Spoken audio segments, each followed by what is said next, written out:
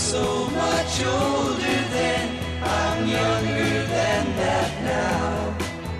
After being completely choked off by the pandemic, the travel industry is surging back to life. After a year without vacations, more than a few people are itching to venture back out.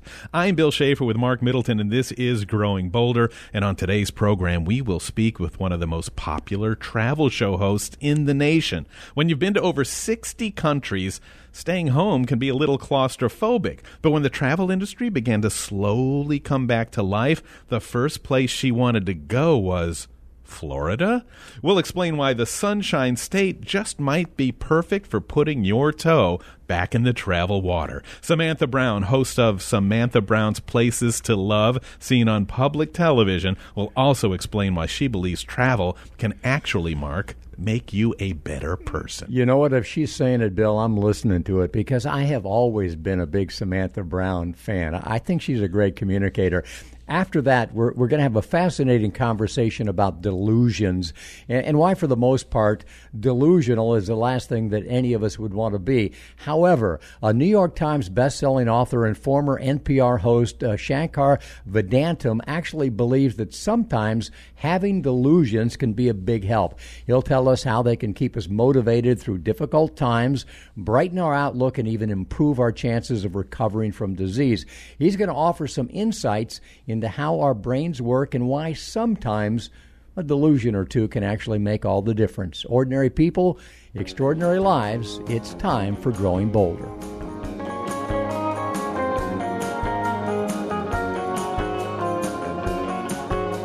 And you know, folks, it goes without saying that one of the casualties of the pandemic has been travel. And as we've all learned, as we get older, life does become less about things and a whole lot more about experiences. And there is no question that travel is one of the most enriching experiences that we can have. And that certainly is the lesson that Samantha Brown learned a long time ago. And thanks to her inquisitive nature, her unique storytelling ability, and her incredibly appealing personality, she's become one of the most successful travel hosts and producers anywhere. Yeah, she's great. I'm sure y'all know who we're talking about, too, because her shows on the Travel Channel have included, I've got a short list here. Girl Meets Hawaii, great vacation homes, great hotels, Passport to Europe, Passport to Latin America, great weekends, green getaways, Passport to China, and Samantha Brown's Asia. I could go on and on with that, but now she's a fixture on public broadcasting with her fourth season of Samantha Brown's Places to Love on PBS stations across the nation. In 2019, Mark, her show won an Emmy for Outstanding Travel Adventure Program. And, of course, she won the Emmy for Outstanding Host.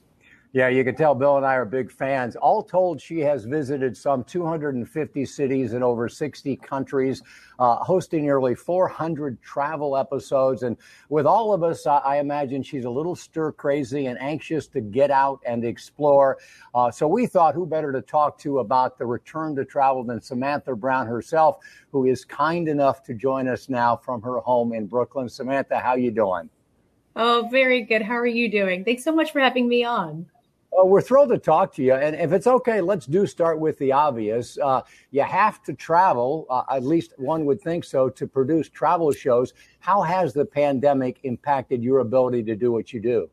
I mean, pretty severely. We usually shoot 13 episodes for a season. This year, we were able to do 5, which is pretty amazing. We shot 2 episodes back in the middle of the pandemic with masks, social distancing, but we just felt it was really important for us, my own, my own soul, as well as promoting travel. Like you said, it really was catastrophic in terms of what it did for an industry. So we felt it was really important to get at least something out there. And so our show started airing about a month ago, and it's been massive because now travel is coming back very strongly. And so even though the pandemic definitely put a limp in our step, we limped across that finish line, and we feel good about this year. You know, Mark and I and a good part of our Growing Bolder community were pretty excited to hear that not long ago you were in Florida shooting great socially distanced segments. I believe you were in Naples and you were in Fort Myers, and I think you went to Sanibel too, which is one of our favorite places. Are you ready to return to travel? I mean, what do you do, and where do you go? Oh, absolutely. I mean, I was ready back in the fall. We shot in Fort Myers in November, and we did Sanibel Island, Captiva, as well as Cayo Costa and Cabbage Key, and just all the little islands around there. It'd been the first time I had seen the beach in over a year, which is just crazy. It was the first time I got on a flight in probably 10 months. So it's shooting a travel show is very different from actually traveling. There's 8 of us, there's 2 camera, there's drones, and it's all about being with people and connecting with people. And all of a sudden I'm not allowed to do that. So we had to make some big changes, but we still wanted the show to be about people, because that's what it's about when you travel. And Fort Myers, especially, and Sanibel Island, it has wonderful people who are so fierce, are just fierce advocates for where they live in terms of the nature, in terms of the marine life and the art that comes from it. So we wanted to show that. And we were able to do that. And just, on a personal front, it was just so nice to be alone without kids doing, 2nd grade remote. I have twins in 2nd grade remote school, and just to see that beach. So on a personal level, it was wonderful. And on a professional level, we realized, hey, this is something we can do. And now it's gotten a lot easier for us to travel. In fact, I leave Friday for our next 8 episodes. We'll start shooting those beginning Saturday, and we'll go through the entire summer into October. So it's good to be vaccinated, fully vaccinated, and everyone we are talking to is fully vaccinated. So now we can be together without masks. And these are all things as a production company you have to be very, very aware of when we go into any situation. But the Floridians especially were so, they understood we need to do this safely. Most of everything we did outside. That's why people love Florida. You can live an entire life outdoors. And we were able to really capture what is an exceptional show. So before you take off to who knows where, I don't want to put you on the spot, but can we bring you back to Florida for just a moment? Because I think for many of us, our first steps back into travel will be, regional, to say the least. We're fortunate here in Florida because there's so much to do. How much time have you spent in Florida, Samantha? And do you have any favorite things that you like to do in the state? Oh, my gosh. Well, I feel like one time I added up all the hours. Remember Malcolm Gladwell, 10,000 hours and you're an expert? Well, I have spent easily 26,000 hours traveling. And I would say that a good 13,000 of those hours were spent in Florida, just from the beginning of my career, focusing on theme parks and then, of course, great beaches. Florida is not just a destination, a number 1 destination in the United States, it's around the world. I don't know if maybe Floridians don't know this, but people around the world dream of going to Florida and just soaking in that sunshine. Maybe you do, because when you're in Florida, you see people from all around the world. Probably not this year, but certainly in the past years. I love Florida because one thing I think that doesn't, I would say it gets a bad rap for being so consumer driven, so about just, how to have the perfect vacation, how to buy things, how to go to the theme parks, all these kinds of things. And what people miss is the integrity of the state and the people who live there. The nature is almost unprecedented in terms of its beauty, the conservationism that exists, even like Sanibel Island, 67% of it is protected marine lands and protected lands. You have the Everglades, you have Big Cypress National Forest. There's so many beautiful spaces and natural spaces where it's really about how you can give back and how you can appreciate and how you can make sure it's saved for the next generation. And I say that that's really the attitude that most Floridians have about where they live.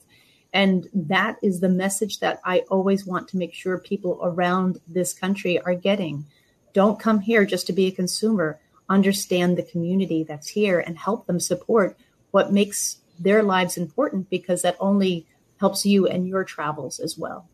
But it's great to hear her say, isn't it, Mark? I think, for better or worse, over the last few decades, that theme parks really have overshadowed people, especially families, when they think of coming to Florida.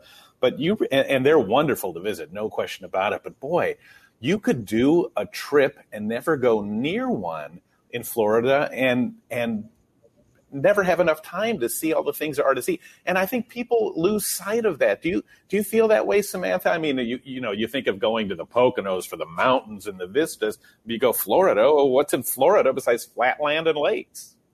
Yeah, again, I think there is this idea that it's for the consumer, that you're there part of the travel industry. It has such almost a corporate bubble around it. And that is not the case when you actually go there. And it's not hard to do. I mean, even Orlando has a great community of people, such diversity, right? And the downtown has a great area to walk around in and just feel where people live in little restaurants. Not everything has to be something that you can get wherever you go in the United States. Now, I get it. I mean, one of the first things we did with my kids when they were ready was go to one of the theme parks, because it's what you dream of going to.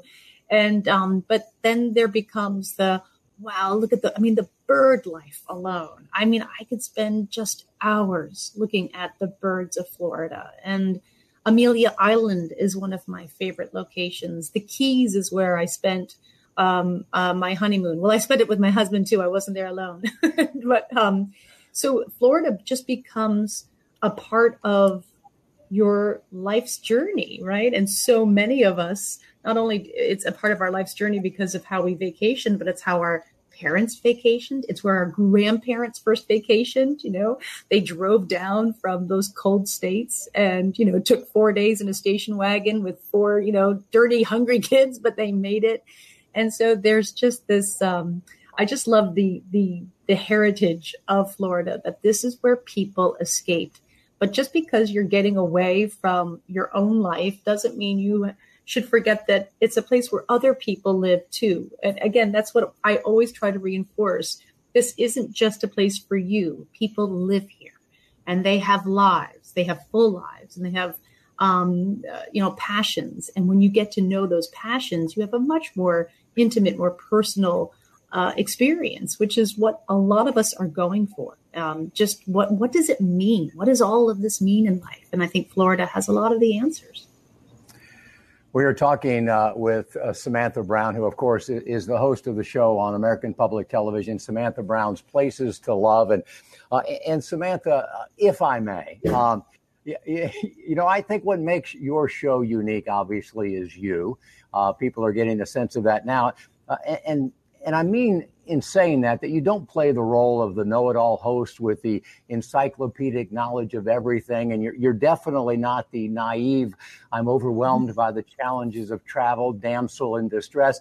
You are thoughtful, you're informative, but mostly, and this is what I love about you, you are curious and you are game. I mean, you come to play, you come to learn, you come to engage in a way that makes great TV. So there's a question here. Here's the question. I know you have a background in drama. You're an actress. So is that persona really you, or is it a role that you have learned to play beautifully on television? Well, thank you very much for all those compliments. I'm no longer an actress. I was a long time ago, about 22 years ago. But no, I am who I am. But I would say what a background in the arts helped me do in terms of acting is understand that one thing you learn as an actor is that whenever you're in a play, the mission, your goal is in the other person. It's never about you. Another rule of acting is that you never judge. You're not there to judge. You're there to fulfill your motivation. And again, the motivation is always in the other person. And I take that to heart when it is, even though my name is on the title of the show, Samantha Brown's Places to Love, the show is not about me. It is about the other person. And it's what I do to connect with that person that I hope people are watching. Because whenever we travel, we do have to meet people halfway. That's harder to do when you are in foreign countries and there's a language barrier and a culture difference. But when you do meet someone halfway, when your intention is in the other person, you have, again, it's more personal travels. It's not for everybody. Maybe not everybody wants to do this, but I have always been fascinated by other people's lives. And I learned this very right at the beginning of my career, which was spent going throughout Europe. And I would spend my days shooting in all the greatest hits, all the must-sees, the castles, the cathedrals, the monuments, the museums. And I was so lonely, I didn't want my job anymore. I didn't think that, travel is okay, but if this is it, it's not something I really deeply enjoy, especially not enough to be away 220 days out of the year. And then I just really zoned in on people. People changed who I was, and I just wanted to know more about them.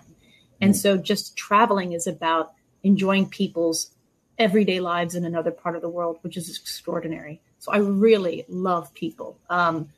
I could care less about, I shouldn't say this, the Colosseum in Rome or the Louvre in Paris. None of that really matters to me. It's about who are the people. And because don't we live in a great world that we're all so different? How do I get to know them?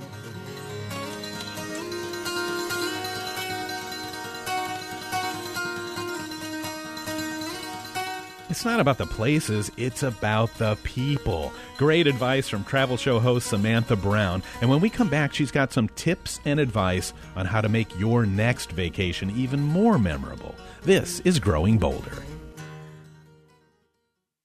Support for Growing Bolder provided by Florida Blue Medicare, offering health care without compromise through the plans and benefits now being offered for 2022. The annual enrollment period is October 15th through December 7th. Information at growingbolder.com/Medicare. Check out Growing Bolder TV, airing on public television stations nationwide. Visit growingbolder.com/TV for program listings and where to watch.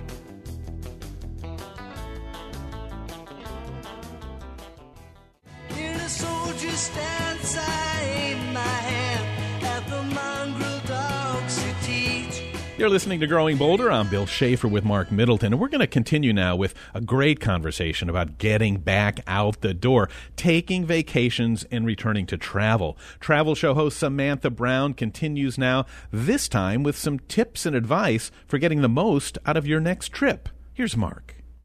The final episode in season 4 of your show is called My Tips on How to Make Travel Count. It's your best advice based upon your over 20 years of travel. So I hope we've inspired people to watch the entire episode.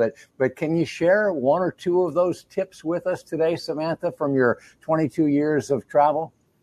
Absolutely. So one of my favorite tips that I've learned is I create a ritual. So wherever I travel to, if I'm there for more than 2 or 3 days, I do one thing, the same time every single day.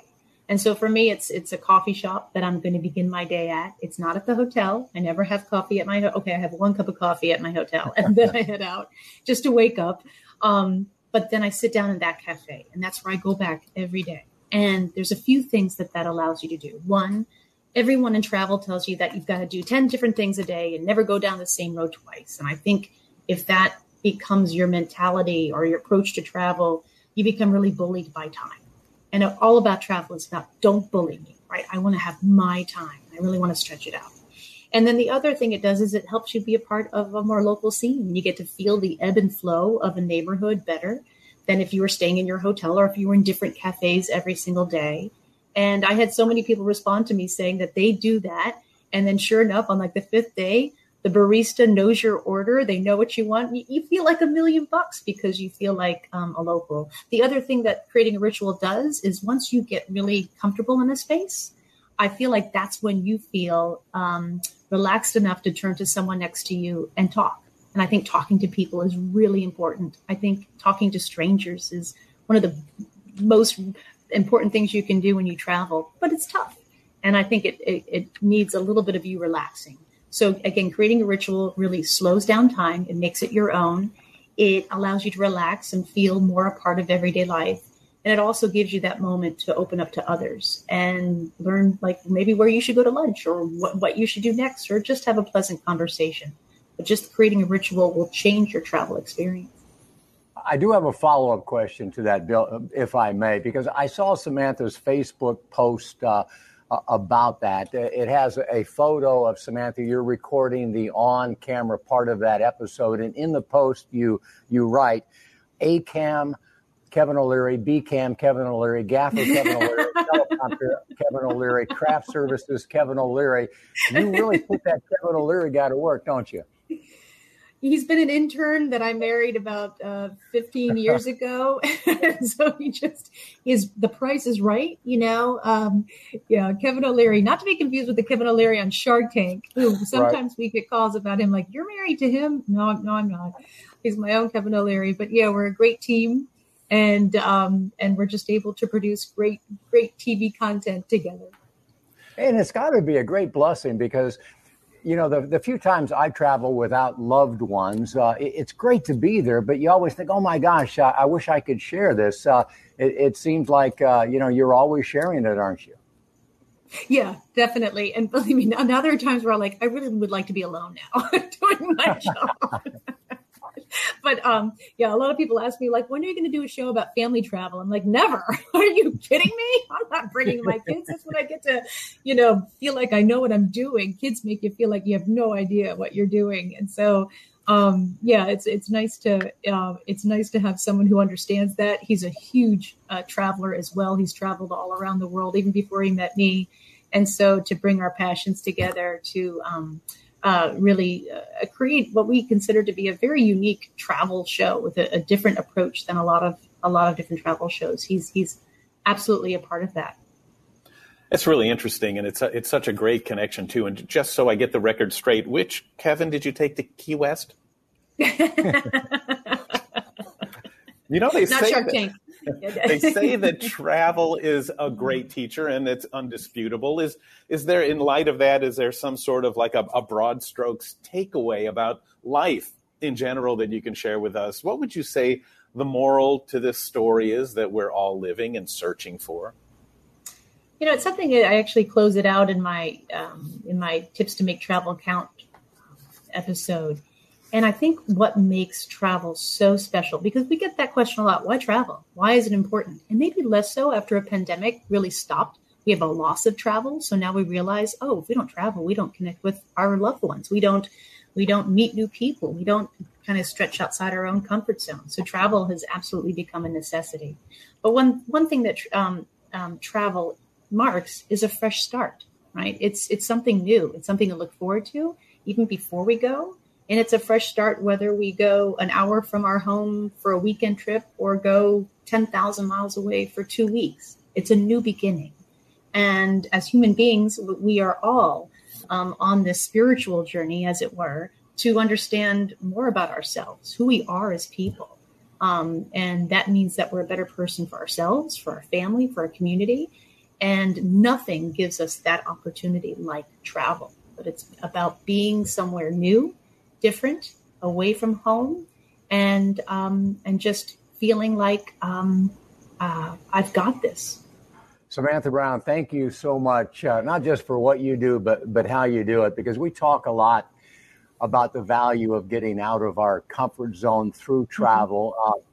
And you are as good as it gets, I think, at putting people in a comfort zone when they are out of their comfort zone. Not an easy thing to do. So, folks, be sure to check out Samantha Brown's Places to Love. It's on public broadcasting stations all over the country. You can actually watch previous episodes on her website, which is Samantha-Brown.com. You can check her out on Samantha Brown Travels on Instagram and also on Facebook. Samantha, it's been fun. Thank you so much. The pleasure has been mine. Thank you so much for having me on.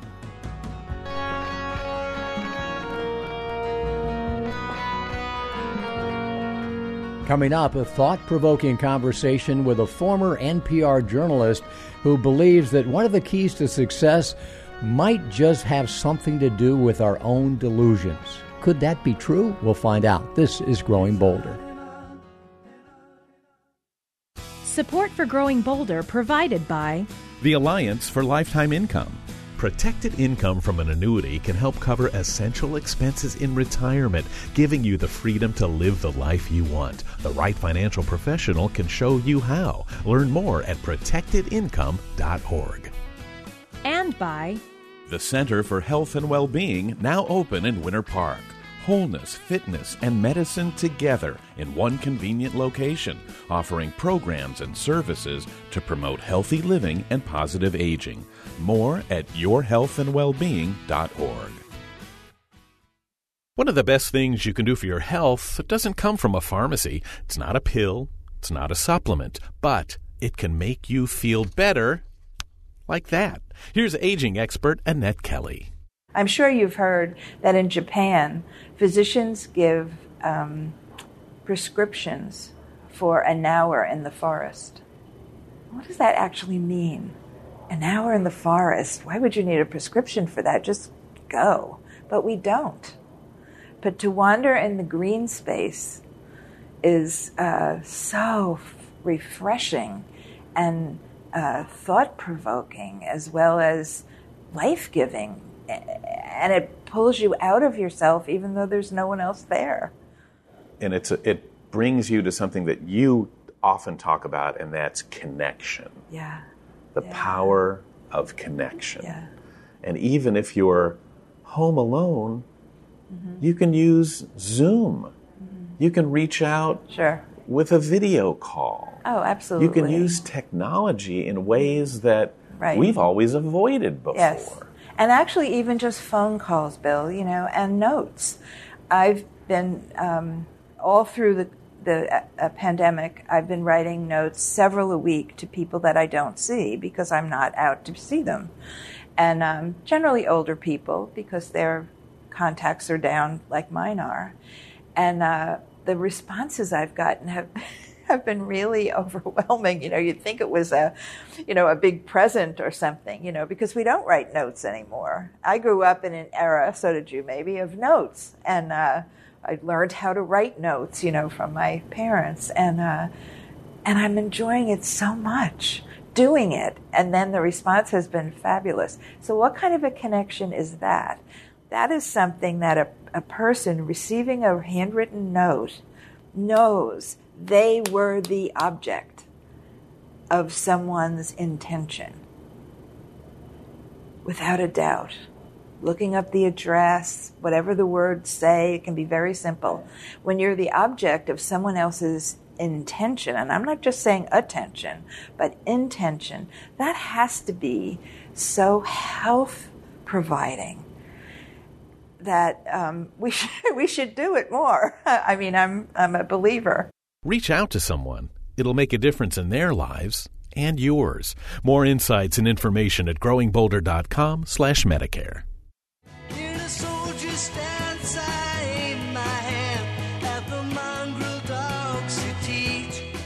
I'm Bill Schaefer with Mark Middleton, and this is Growing Bolder, where we talk pretty much every day about the power of our belief system and how we have to imagine that more is possible before you can ever consider making it a reality.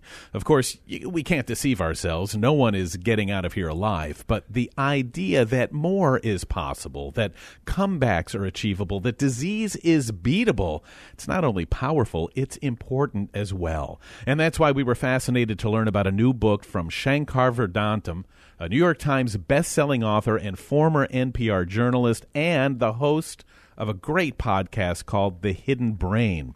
His new book is called Useful Delusions, The Power and Paradox of the Self-Deceiving Brain, in which he makes the fascinating case that sometimes honesty, Mark, is not the best policy. Yeah, I'm anxious to talk to this guy. And, Bill, I think more than anything else, great writers, and he certainly is that, are very curious. It's curiosity that leads them down some interesting and sometimes, as is this the case, provocative paths, and that's exactly what happened to Shankar. When he heard the story of a guy by the name of David Lowery, he became curious. So here's the setup, folks. Decades ago, Lowery impersonated a woman, writing thousands of love letters to men all across America, asking them for money, and he got it. He was a con artist. And after he was arrested and charged with mail fraud, many of his victims called to testify against him, said they didn't care that they were deceived. Some even went so far as to say their lives had been transformed for the better because the love letters kept them from depression and suicide. It's that story that begins his new book, Useful Delusions. So let's get with it as we talk to Shankar Vedantam. Shankar, how you doing today? I'm doing great. Thank you so much for having me on your program. Well, thank you for all you've done. And before we get to the book, I have to ask you, I'm curious if you think the timing of the book's release is either great or is it terrible? Because we find ourselves, at this moment, we're in this post-truth world, fake news, social media deception, rampant conspiracy theories, and we have all been hit over the head repeatedly with a very blunt instrument now known as the big lie. So are you worried that the subtlety, that the impact of your message might get lost? I am worried about that, to be perfectly honest with you. My book really is a book about science and how the brain works. It does speak about delusions, but it also suggests that sometimes delusions can be useful. And that's a potentially dangerous message at this time because people are thinking so much about dangerous delusions. And I certainly am worried that people are going to take my book and assume that all delusions are good for you, which is not at all what I'm saying. Well, then let's dive into that just a little bit. Let's talk about useful delusions. What kind of self-deceptions are actually good for us? Well, let me give you the simplest of all examples. All of us almost have dealt with this if we are parents, and certainly all of us have dealt with this because we have parents. The experience of parenting is often shaped by great heaps of delusional thinking. I know when my own daughter was born, I sort of believed that this was the most special child in the entire universe, a miracle beyond all miracles. And it, of course, cannot logically be correct that millions of parents are simultaneously correct when they believe that their child is the most special child in the world. I call this a useful delusion because over many millions of years of evolution, our brains have realized that by imbuing a sense of delusional love in parents for their children, this helps to keep the species alive. It helps to protect children, helps parents to invest all the things that they need to invest to raise their children successfully. It might not be perceiving reality accurately, but it plays an extremely functional role in accomplishing something very important. That's the kind of thing I call a useful delusion. And this is the reason we wanted to talk to you, Shankar, because there really is an intersection between your book and what we do every day. Bill and I always say we don't deny the reality of our mortality. Bad stuff happens to good people as we age. But the fact that we believe we are all capable of making more out of the rest of our life is important. And I know that is one of your useful delusions when we are diagnosed with something really, really bad. I mean, you write that sometimes it's good to believe that, nothing bad's going to happen. Yeah, there have been a variety of studies that have looked at whether it's better to look at your diseases with a realistic eye or with a pessimistic eye or with an optimistic eye. And the studies generally find that it really helps to look at your own life conditions, certainly any disorders or diseases you have, with an optimistic frame, that patients who tend to look at their own disease conditions and believe, perhaps delusionally, that they're going to beat the disease, that they're going to get the better of the disease, they might not be right, but they often have better outcomes than patients who look at their own conditions with either pessimism or even with realism. And again, it speaks to the idea that when we think about our beliefs, we think that our beliefs are merely reflecting what the outside world is. The thesis of my book is really that in many ways our beliefs help end up constructing the world in which we live. So when we have an optimistic view of our lives, when we are suffering from a disease, but we believe we're going to beat the disease, that optimistic attitude is part of what helps us beat the disease itself. So the belief has a way, in some cases, of becoming reality. Wow. And I guess it's not just with diseases, too, Mark and Shankar, because I guess maybe some of the lies we tell ourselves can explain why some of us live longer than others. And can they even explain things like why some couples stay in love when others don't? Are there important lies to tell ourselves? Yeah, absolutely. And you mentioned the idea of love. I sometimes wonder what would happen as a thought experiment if the three of us went to every couple getting married in the United States and we asked them a question on their wedding day. And the question is, what are the odds that you think you're going to get divorced? And if people were looking at just at the facts as statisticians, they would say, approximately 1 in 2 marriages ends in divorce. There's no reason to think that I'm particularly different from anyone else. there's a 50-50 chance we're going to get divorced.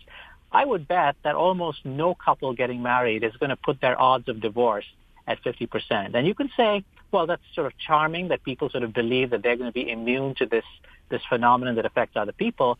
But I would say that's actually much more powerful and important than that. The fact that couples don't believe that they're going to get divorced, the faith that they have in one another, the faith they have this relationship is going to last, that faith is itself an important ingredient in the relationship lasting. Here again, I think is another example where our beliefs, our faith in the people around us can transform those relationships in very powerful ways.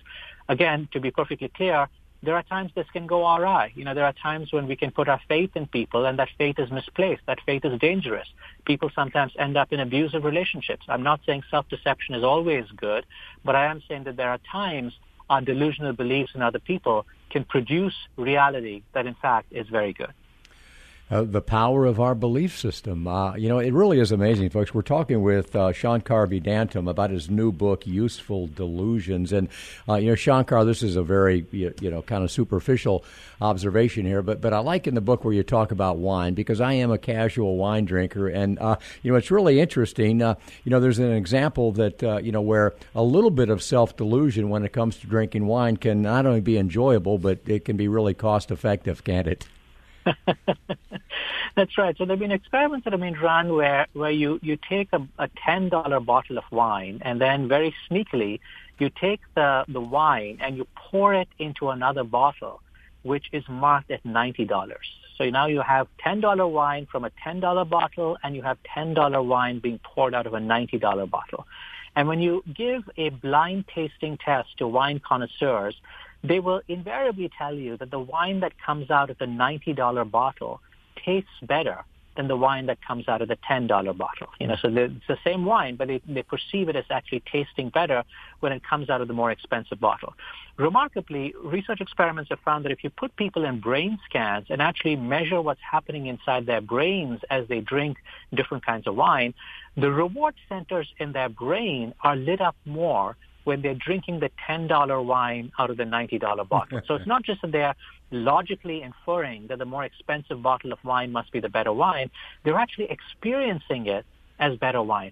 And I think this is a striking example of how in some ways our expectations of the world have a way of actually shaping our perceptions of the world. Certainly when it comes to our experience of wine, you could argue the reason we drink wine is to produce subjective pleasure. And if you get more subjective pleasure from drinking $10 wine from a bottle that's marked at $90, potentially, you're getting your money's worth. Man, this is such a great conversation. It's so interesting to try to find the roots of the way we perceive things. And one of the cool things, and probably one of the reasons this was interesting to you, is because you're a fascinating guy. I mean, this guy has a degree in electronics engineering. You're a journalist, a social scientist, and a writer. You've written nonfiction, plays, even comedy. How do you decide what's next for you, and why aren't you afraid to step out of your comfort zone and take chances? Well, that's very kind of you to say that. I feel like with like everyone else, I'm often, I feel a lot of inertia in my life. I often feel hesitant to sort of step out and try new things. But I will say that I am someone who deeply, is passionate about a lot of things, and I find a lot of things really interesting.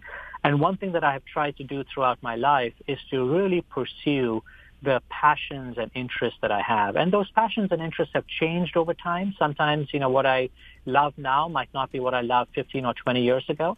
But I found that when you focus on your passions, and in many ways this speaks to the theme of my book, the idea of useful delusions, when you have a passion for something, it really buffers you from a lot of the setbacks that you might experience as you're pursuing that passion. If you choose a career that's just about making money or just about, becoming famous, even when you get those things might feel unsatisfying.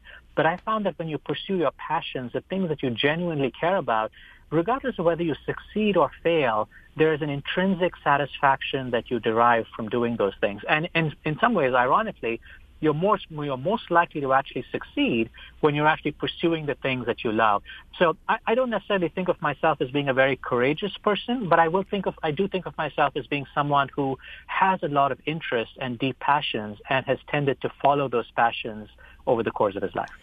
And, the good news for all the rest of us, Shankar, is that those passions, easily jump through the microphone, easily jump through the screen. What you're doing is really good. We've talked to a lot of writers on this show who have written very provocative books, but not all of them can engage the audience like you can. So, God bless you for being able to do that. And, one of the things we like about you is that a lot of people write about a lot of stuff, but you put what you write through scientific rigor. I mean, you are a social scientist. Your work draws on psychology and neuroscience and philosophy. So let me ask you this. What kind of self-delusions do you engage in? Well, certainly the example I gave you about parenting, I think, is a very good example. But you mentioned philosophy a second ago, so let me give you something that I've been thinking about the last few days. It actually comes to us from Greek philosophy. I don't know if you're familiar with the philosophical ideas around what's called the ship of Theseus. Have you heard about this idea, the ship of Theseus? Have not, no. So Theseus was apparently a great warrior, and when he finally returned from his various adventures, his ship was essentially stationed in the harbor as a sort of museum piece to remember his great exploits. And over the years, over the decades, the ship eventually disintegrated, it rotted, and as planks started to, planks of the ship, when it rotted or disintegrated, they were replaced by new planks. And eventually, over time, over a matter of centuries, every single plank in the ship of Theseus was replaced by a new plank. And the philosophical question raised by philosophers such as Plato is, if the ship is entirely constructed of new planks, at some point, is it still the old ship or has it become a new ship? And then even more provocatively, let's say you took all the old planks of the old ship of Theseus and reassembled them into a new ship. Is that the original ship of the ship of Theseus, or is it in fact a new ship altogether? And the reason I mention all of this in the context of the question you raised is that when I think about the delusions in my own life, you can draw an analogy between the ship of Theseus and our own existence as human beings. All of us at a biological level are composed of cells, but those cells turn over. The cells that you have in your body today are not the cells you had in your body 10 years ago. In fact, everything has been replaced. Everything is new. But you still think of yourself as being the same person as you were 10 years ago. Or think about the mind, the thoughts that we have, the beliefs that we have, the attitudes that we have. All of this in some ways has been constructed over many, many years through layer upon layer of revision and reconstruction. And yet we think of ourselves as being the same person that we were 20 years ago, 30 years ago. One of the most profound delusions that I think affects all of us is that we actually think that there is the same person who goes through life over many, many decades, when both at a biological level and at a psychological level, we're constantly being reconstructed. Love it. Man, Love it. After we're done here, I'm going to have to take some time to pick my brain out of the sky, because you've really filled it with so many interesting thoughts. It makes me wonder, all that you have seen and all that you have learned and all that you have thought about, from your perspective, have you found a moral to the story of life? Is there something that you've learned about life in general that's most important to our happiness? Well, I think in many ways, I think the insight that I've had certainly in writing this book is that it's really important in some ways, if your life doesn't feel like it has meaning, to almost generate that meaning. Having meaning, regardless of what that meaning is. You can build your meaning around a religious belief, around a professional identity, around your social identity, around being a great parent or a great father. I think having something is really important. It anchors us as we go through life. Certainly, I think for my own part, I'm deeply passionate about the work that I do, about the ideas that I'm describing. I try to be, a good husband and a good father. I sometimes succeed and I sometimes fail. But these are the things that give my own life sustenance. He is Shankar Vedantam. His new book, Useful Delusions, The Power and Paradox of the Self-Deceiving Brain, pretty much available everywhere that sells cool books by great authors. Shankar, thank you so much for your time. Cannot wait to see what's next. We certainly know there is going to be one. So appreciate your time, and thanks for all you do.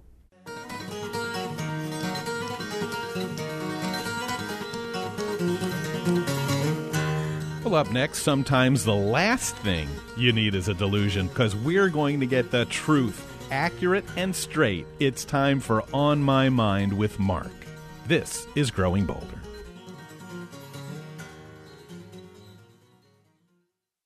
Support for Growing Bolder provided by Winter Park's new Crosby Wellness Center at the Center for Health and Well-Being. More than just a gym, it features unique medically integrated programs, activities for all ages and skill levels, and free group exercise classes with memberships. More at crosbywellnesscenter.org. Stay connected to Growing Bolder for daily doses of hope, inspiration, and possibility. Find us on Facebook, Twitter, and Instagram for our latest stories and motivational pictures. Becoming an entrepreneur is becoming more and more popular these days, especially with people over 50. A recent study pointed out that a quarter of all new entrepreneurs were between the ages of 55 and 64, and that's an increase of 10% in the last 5 years. And their success rate is just about the same as any other age group. And while there are advantages to being your own boss, there are challenges too, like not having access to an employer-based retirement savings plan. But fortunately, there are tools and resources out there for those who are self-employed that can help secure their financial future. Here are some things you can do to help save enough money for retirement at whatever age you decide it should be. Consider tax-advantaged SEP and simple IRA retirement accounts. Now, there are some differences, but basically they're similar to employer-sponsored 401k plans. And if you want your business to keep operating after you retire, develop a succession plan, sale, or other transaction to hand over ownership, which may require additional funds. And just like a company pension, consider adding an annuity to your retirement plan, which gives you a stream of protected lifetime income to help cover your essential monthly expenses in retirement. There are benefits and limitations to all of these ideas, so it is important to sit down with a financial and/or tax professional who can help you create a retirement income plan for your post-entrepreneurial life. The Alliance for Lifetime Income is a nonprofit educational organization that believes no American should have to face the prospect of running out of money in retirement. Visit protectedincome.org for easy-to-understand information, tools and guides, and stories of real-life Americans who have found ways to protect their retirement and have the freedom to live life boldly. My guard stood hard when abstract threats too noble to neglect. No matter what age you are, as time rolls by, things change. We change. Our situations, perspectives, and priorities. Just taking a moment to talk about something important can make a big difference, and that's why in each program we bring you On My Mind with Mark. You know, what's on my mind today, Bill, is actually something that you said on this program recently when you started talking about we all want a pill that's going to put us into shape. And, you know, I love this conversation because everybody now is talking about an impending longevity revolution, and there's no question that science and medicine and technology are all conspiring to unlock, you know, life extension moving forward.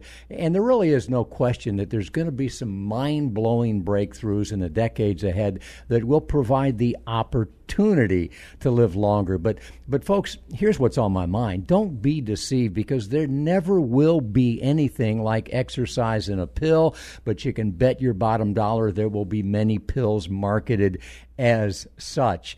Gene editing, designer drug cocktails, injecting or ingesting nanobots into our bodies, cellular reprogramming, novel immunotherapies, it doesn't make any difference. These things will be realized to some extent on their own, but they will do nothing to help us live productive, adventurous, active, interesting lives.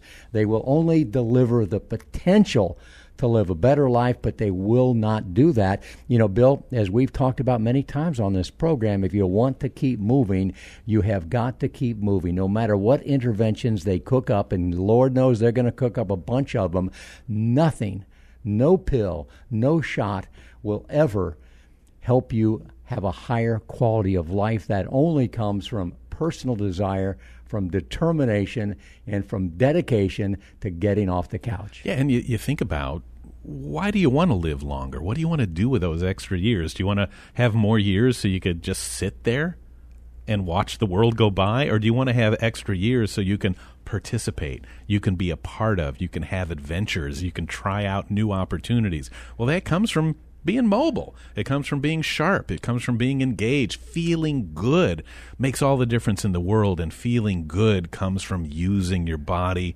using your mind, not just having procedures or taking some kind of supplements that kind of mask what you already have. So I totally get what you're saying.